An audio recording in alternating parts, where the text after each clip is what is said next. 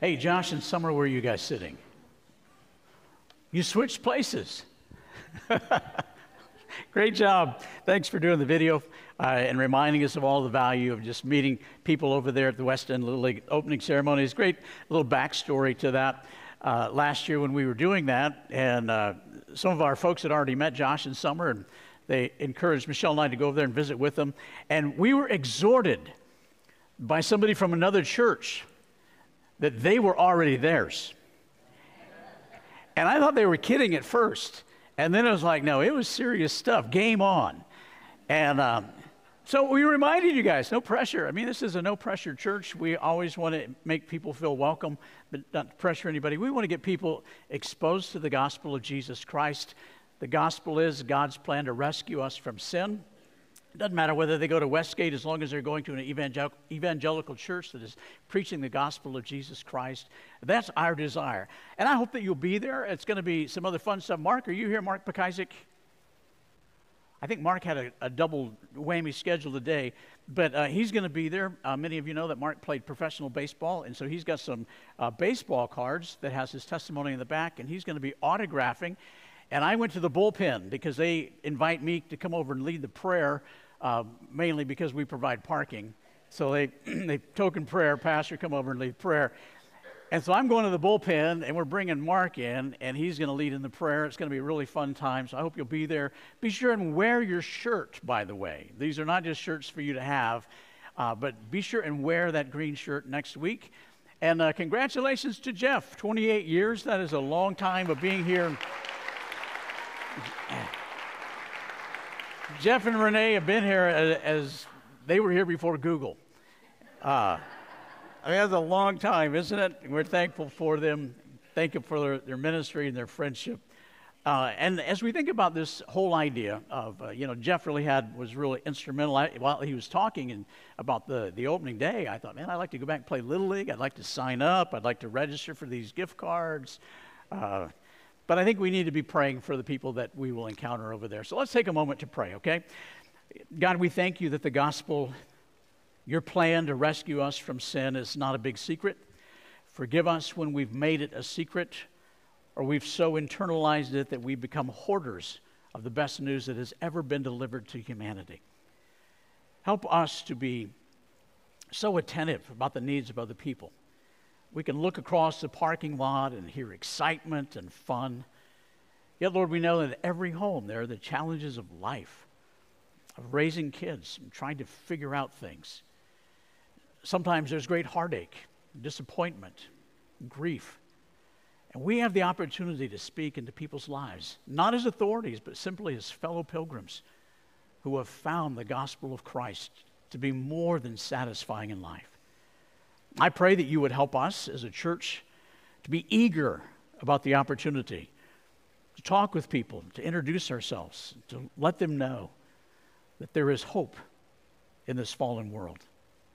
I pray that we would completely overwhelm this place next week.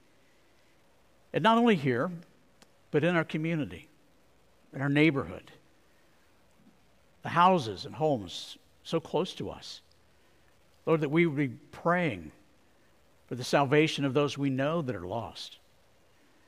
And that would unsettle us, that we would become so uncomfortable with that reality that it would move us to action. Lord, sometimes we feel as if it's a testimony to say that we felt you were calling us to talk to somebody and the opportunity passed, and we say, well, next time we need to be more attentive. God, may we not squander any opportunities, but as your word says, to make the most of every opportunity, especially among those who are not yet Christians. Thank you for this church. Thank you for who they are, the way that they are so generous and kind, the way that they are always seeking ways to minister, just like this next week. We celebrate that. And Lord, today we thank you for Jeff and Renee, 28 years, which is absolutely unheard of in churches today. Thank you for their tenure, for their faithfulness, for their loyalty, for their desire to follow hard after you. I pray that you would bless them, that they would know of your favor in this coming year. In Christ's name we ask. Amen. Well, last week we began, as we continued through the book of Jude, a two-part pictures worth countless words. Jude is illustrating the danger of false teachers because they always follow a very predictable path, which leads to destruction and death for the false teacher and for those who follow after them. One of the most notorious false teachers in our generation has been Jim Jones. He was leader of his own proclaimed church called the People's Temple. I was a sophomore in college in 1978, November 18th of 1978, when news began to break out across the world. A mass suicide in which over 900 people were instructed to drink cyanide-laced Flavor Aid. Those people had followed Jim Jones down to Jonestown, Guyana, down in South America, because he proclaimed it would become a utopia. And it's from that place that we get the phrase that you probably said, "I'm not drinking the Kool-Aid." That's where it originated. Uniquely, Wikipedia describes him as, and listen to the words that they use. Jim Jones was an American preacher, okay, sounds all right, political activist, okay, and mass murderer. 3 descriptive phrases: American preacher, political activist, mass murderer. He started preaching from the Bible. He would say this is God's word, and he would give guidance from it. And then later on in his ministry, he became somewhat of a despot. And he was telling people, I watched it in a documentary about his life, and he was opening up the Bible. And he said, "We no longer need this." And he threw it off of the stage. "Because you now have me to give you direction and guidance." And people followed him literally to their death. It began a very predictable path that led to horrible consequences. That's what Jude is talking about. When you follow after false teachers, their demise and yours is very predictable. And he begins to paint some pictures of what that looks like. He said, number 1, it leads to polluted bodies. Literally, the destruction of your physical flesh, your body. It leads to angelic disputes. And ultimately, you begin to act on your animalistic instincts. Jim Jones was a true picture of exactly what Jude described. His leadership through abuse led people to begin to experiment with all kinds of drugs and sexuality that destroyed their bodies. He postured himself as an authority above and beyond Scripture. And people literally, in a jungle in South America, ended up living like animals. And Jude, as he's instructing us, said, listen, godless rebellion, rebelling against God, His creative order, His word, His authority.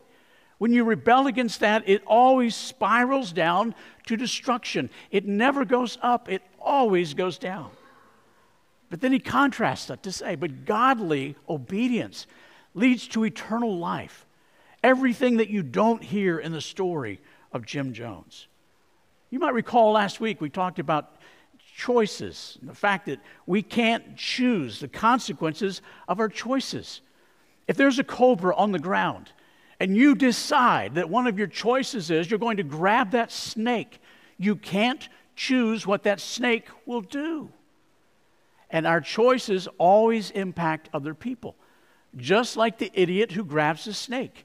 It will impact other people that will have to provide care for him. It'll impact his family. It'll impact those around him. We can't choose the consequences of our choices, but we can choose to make choices that have better consequences. Those were the pictures worth countless words that Jude gave us last week. It's amazing how much is in this very brief book. And you might say, well, your words sound countless. Well, I'll try to reduce them because we do have the Lord's Supper here. But today we come to part 2, pictures worth countless words. And we look at the character and their character. The characters and their character of these false teachers. It's found in Jude 11 through 13. Woe to them. It's Pew Bible page 1910 if you want to follow along. Woe to them. It's this great statement of danger, destruction, everything that you should move away from. Woe to them. They have taken the way of Cain. They have rushed for profit into Balaam's error. They have been destroyed in Korah's rebellion. These people are hidden reefs, blemishes at your love feast, eating with you without the slightest qualm, shepherds who feed only themselves. They are clouds without rain, blown along by the wind, autumn trees without fruit and uprooted, twice dead. They're wild waves of the sea, foaming up their shame, wandering stars for whom black darkness has been reserved forever. Who are the characters? Again, Jude is trying to say, there are false teachers out there. Beware. They have destructive intent in their heart. And we all need to be aware. They weren't just in ancient times. They exist even today. And he says we want to compare them to some characters from the Old Testament. Number one is Cain. We find Cain in Genesis chapter 4, verses 3 through 7. And the example there is he's talking about Cain and his offering to God in contrast to his brother Abel. And we know how that story turned out.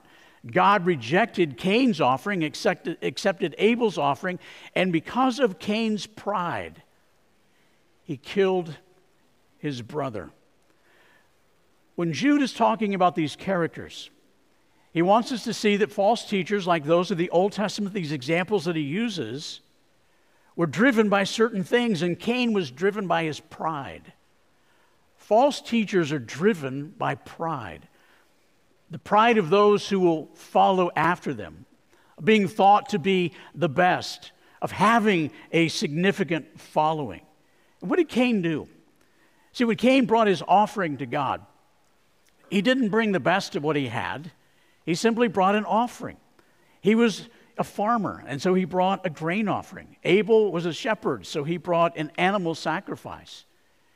And in contrast of the two, Abel obviously was trying to give God his very best. Cain just wanted to give God something so that he would bless him, that he would earn God's favor.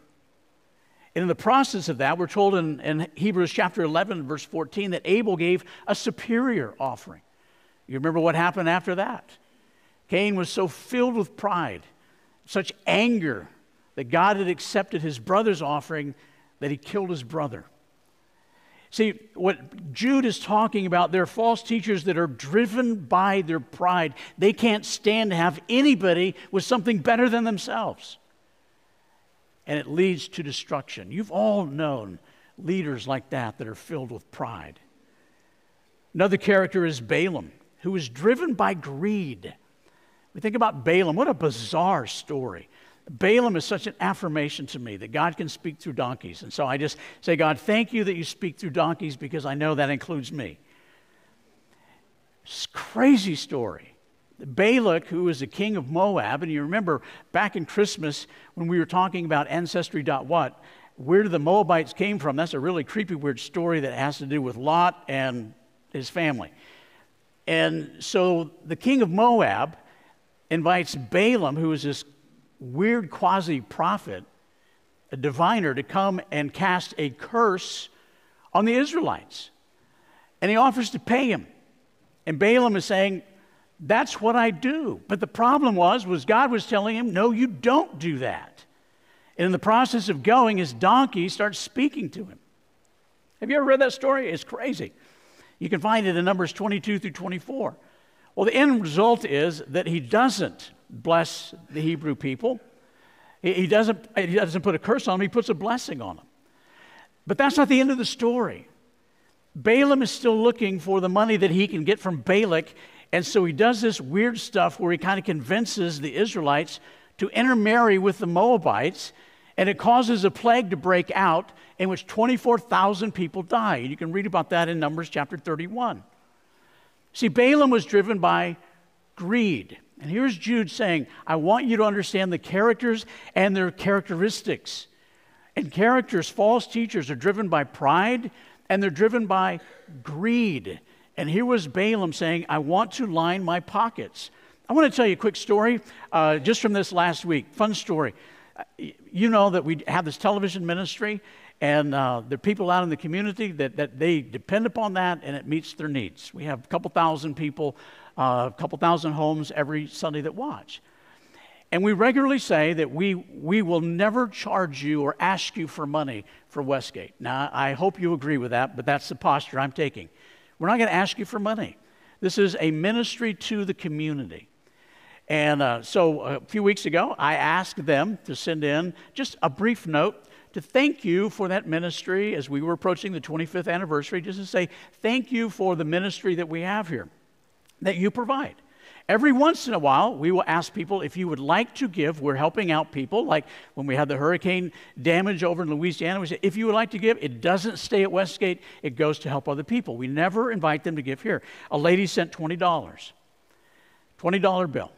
And as I was looking at that $20 bill and this note that she sent, nobody's ever sent, well, some people have sent money on their own, but here's the deal. I took the $20 bill, taped it to the envelope inside, wrote her a note, thanked her for her generosity, but said, we do not charge for this ministry. Please put this where you feel God is leading you, but we don't take money here. Why? I never want us to be perceived as greedy, that this is an opportunity for us to make more money. I've heard plenty on television that ask for money, and I'm not going to fault them. But you never want to get trapped in this idea of greed, because whenever you see people that are asking and asking and asking for money, buyer beware. That make sense? Okay. And then we see Korah. Numbers chapter 16. This is a Levite who doesn't like his position, and he wants more power like Moses and Aaron. And so he leads a rebellion to say, who do you think you are, Moses and Aaron? We're just as godly as you are. Why do you think you need to be the leader? And there we see a false teacher that is driven by power. Pride, greed, and power. Those three sum it up. And he wanted to receive the same power and influence that Moses and Aaron had, and God had a different message. And if you go back and read the story in Numbers chapter 16, you will find that as a result of that, Korah, his followers, his family, over 250 people were swallowed up by the earth. So Jude is just using that as an example to say, beware of false teachers in which you see this perversion of pride and greed and power. That's their character. Look back at Jude chapter verses 12 through 13. It says, these people, talking about the characteristics of them, these people are hidden reefs, blemishes at your love feast, eating with you without the slightest qualm, shepherds who feed only themselves. They're clouds without rain, blown along by the wind, autumn trees without fruit, uprooted twice. They're wild waves of the sea, foaming up their shame, wandering stars from whom blackest darkness has been reserved forever. He begins to describe what they do to a congregation, what they are like, hidden reefs. Your translation might say blemishes. It's a picture of the coral reef that is just under the water, in which you get out on a boat and everything looks like smooth sailing until your boat hits it and begins to sink. Now, you want a contemporary illustration of that? It's like mailboxes in Harvey. If you remember the boats that would be driving down the roads and all of a sudden and they hit a mailbox sticking up and they couldn't see it. That's what he's talking about here. And he's saying that they're like hidden reefs because they infiltrate the church and they come to your love feast. And we're going to have something of what was a part of the love feast in which they would have communion. And they would come together for a big potluck and they would share a meal. And sometimes they would do the Lord's Supper before and sometimes after. We find in 1 Corinthians chapter 11 that we'll visit here in a few minutes, that they would come together sometimes and they would so corrupt that they would be drunk by the time it was coming to the Lord's Supper. And he was saying these false teachers, they come, and they don't care about other people. They only care about themselves. In a very pious way, they walk around, and it says they feed only themselves, caring about only themselves. They're hidden reefs just under the surface. Beware. Talks about clouds without water. They are oversold and under-delivered. I saw that in a review of something online, and I thought, that's a great way of saying something's not very good. Oversold and under-delivered.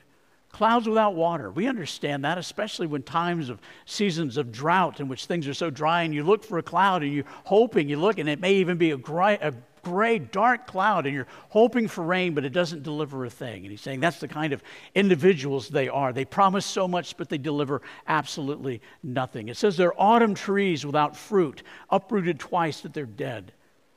They lead people to think that they're offering a better life, but they offer no life at all. They deceive. It's a picture of what Jude was talking about that people would understand in the vicinity of Palestine. They would see trees in the autumn, which they were supposed to be bearing fruit, and they would look like they would have fruit, much like when Jesus looked at the fig tree and he cursed it because it didn't have any figs.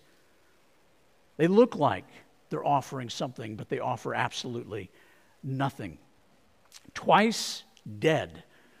Much like the picture of what we see when you take a branch and you cut it off of a tree and you lay it down and it looks alive for a season, but it's not but a few days and it begins to look dead. That's the picture here. Wild waves that foam up their shame. Talking about leaders that just convolute things. They churn up chaos wherever they go.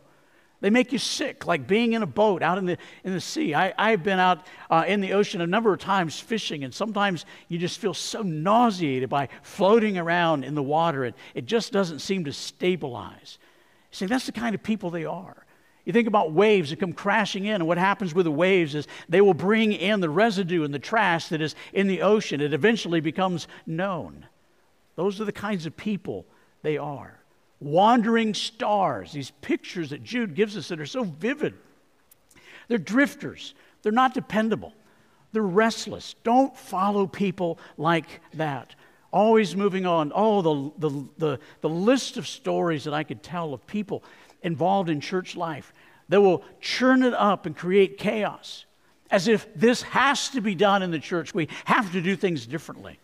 And then they leave. I've been a part of so many experiences like that. It's like, if you're going to leave, why not just leave? But cause all this conflict and then leave. That's what he's talking about here. They make a stink and move on. What is our defense against all of this? Is to focus on forever. Listen to how he closes out verse 13. For whom these false teachers, blackest darkness has been reserved forever. And the way that it's written in the original language to say it's already done. They have already earned their destiny. Blackest black forever. So oftentimes we get caught up in the short term, don't we? Something that seems so appealing in the moment. And the Christian life is a marathon. It's an ultra marathon. It's a long haul. It's perseverance to the very end. I've said this so many times, but I'll say it again. Some of you that are older and you wonder the value that you have in church life because you can't do the things that you once did.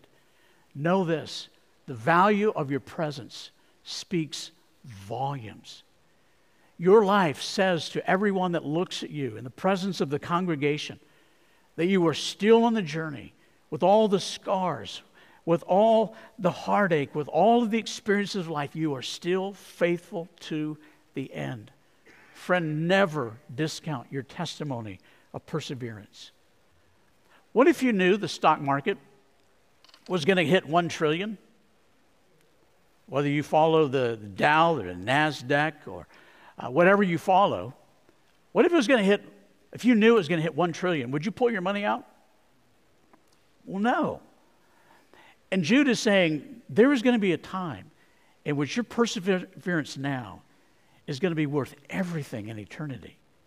Paul would write about that in Romans chapter 8, verse 18. He says, what we suffer now is nothing in comparison to the glory that we will experience with Christ in heaven.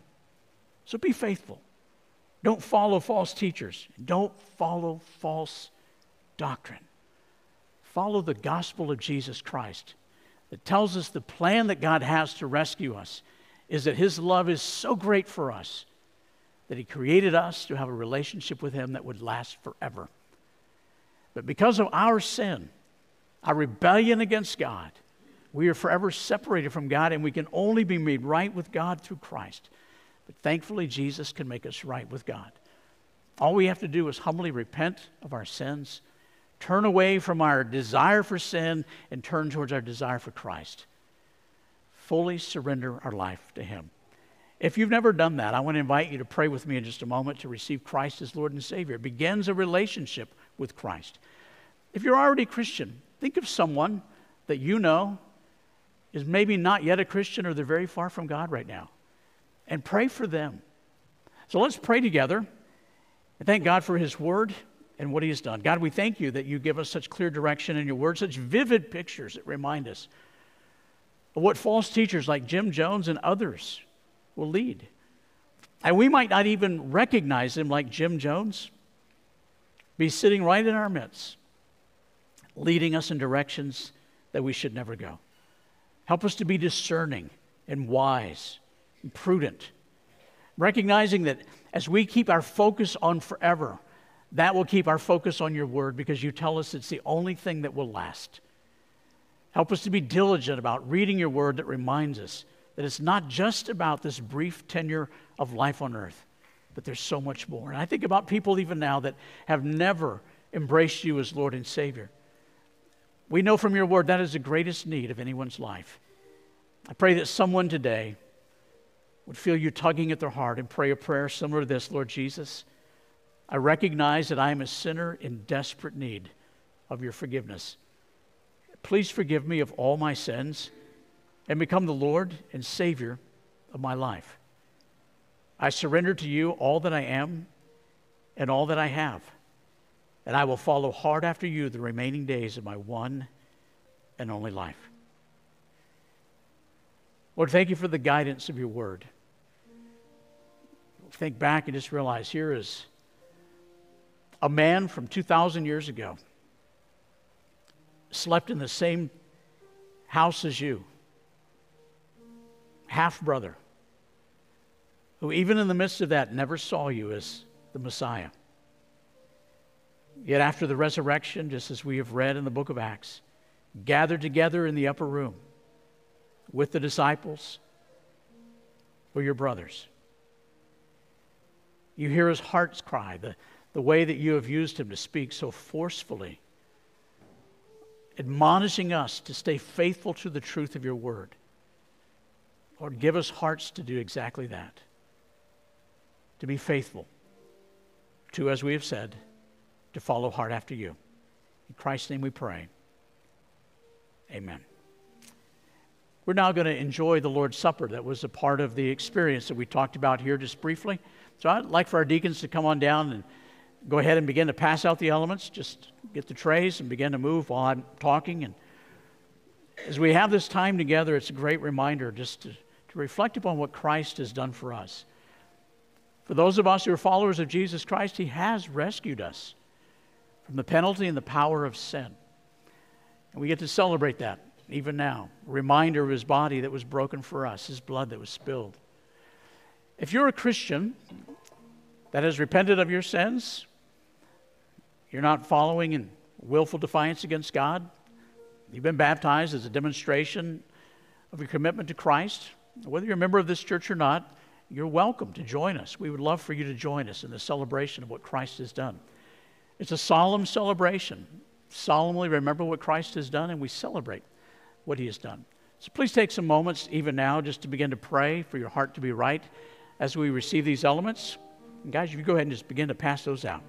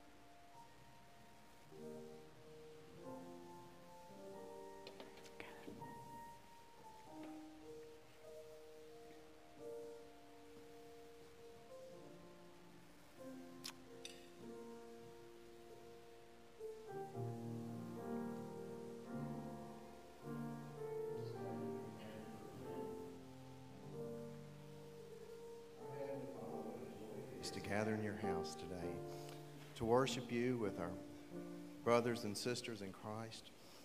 Lord, to sing songs about your amazing grace, to sing songs that one day every knee shall bow and every tongue shall confess that Jesus Christ is Lord of Lords. Father, I never get tired of looking up into the nighttime sky, seeing all the stars that you've hung up there, to see pictures of galaxies that are millions and millions of miles away, and to think that the same God that created those, the same God knows my name and sent his Son to die for me. Father, as we gather at your table, Lord, I just pray that each heart would take time to rededicate,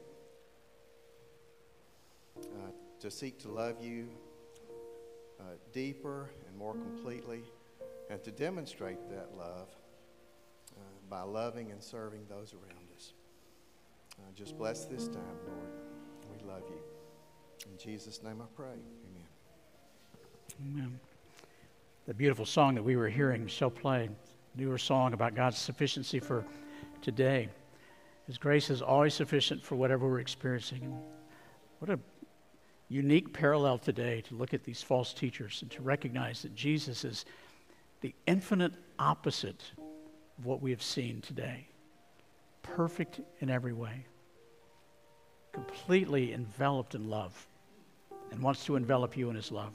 And that's what this communion is about. And that's why he said, "This is my body which is given for you. Do this in remembrance of me."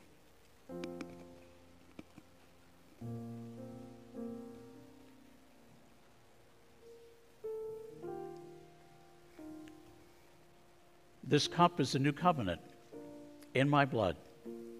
So as often as you drink it in remembrance of me.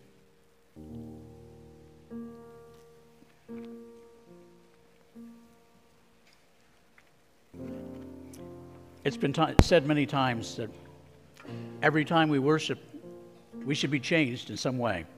Always for the better, maybe through repentance, maybe through prayer, maybe through response to God. As we sing this last song and worship together, let's ask God, how do you want me to change today? If you prayed to receive Christ earlier, we'd love to talk to you more about that. You can go to the Connection Center out in the atrium afterwards, visit with us. Communication cards are all over. You heard about that earlier. You can fill that out and ask us to get in touch with you. And we'll also be standing at the cross over here to pray with you if you'd like. Our deacons of the month will be standing with their wife at the back of each one of these aisles. They'll pray with you as well. So let's stand together and let's ask God, how do you want me to change?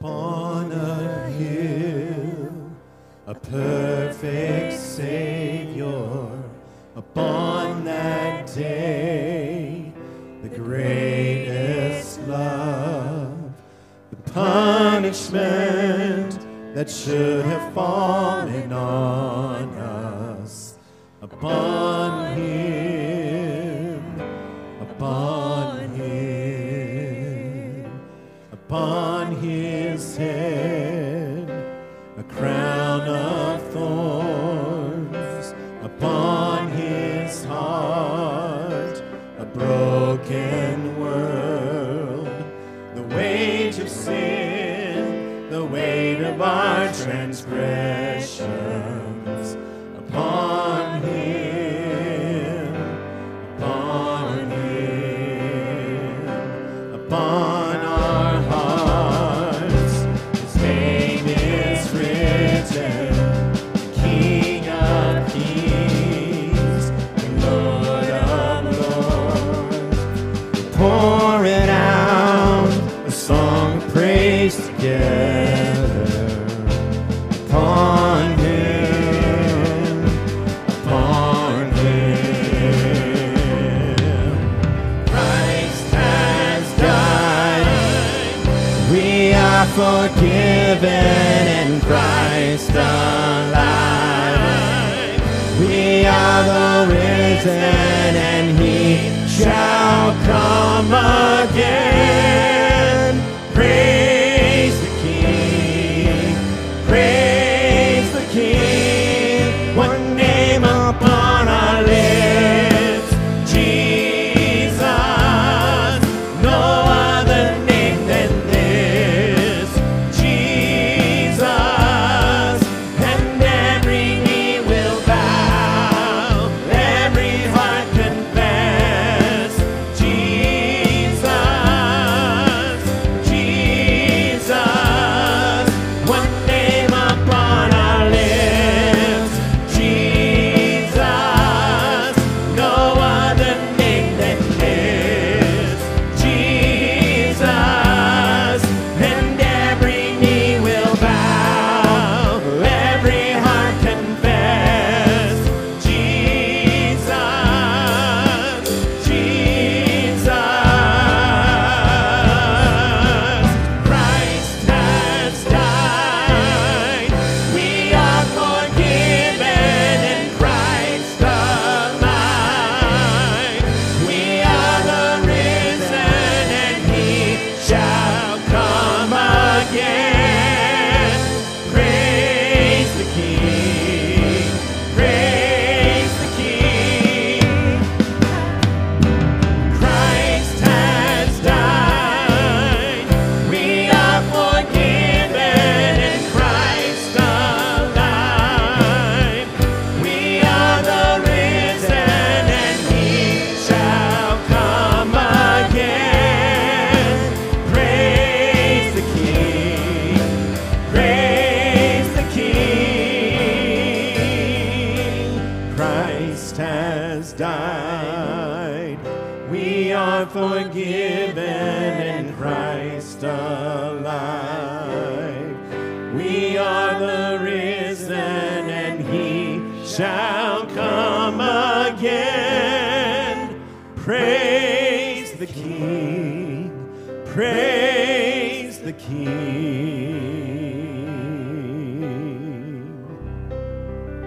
Amen. Don't forget to take your connection card back to the booth to get your t-shirt signing up for Saturday. Have a great week.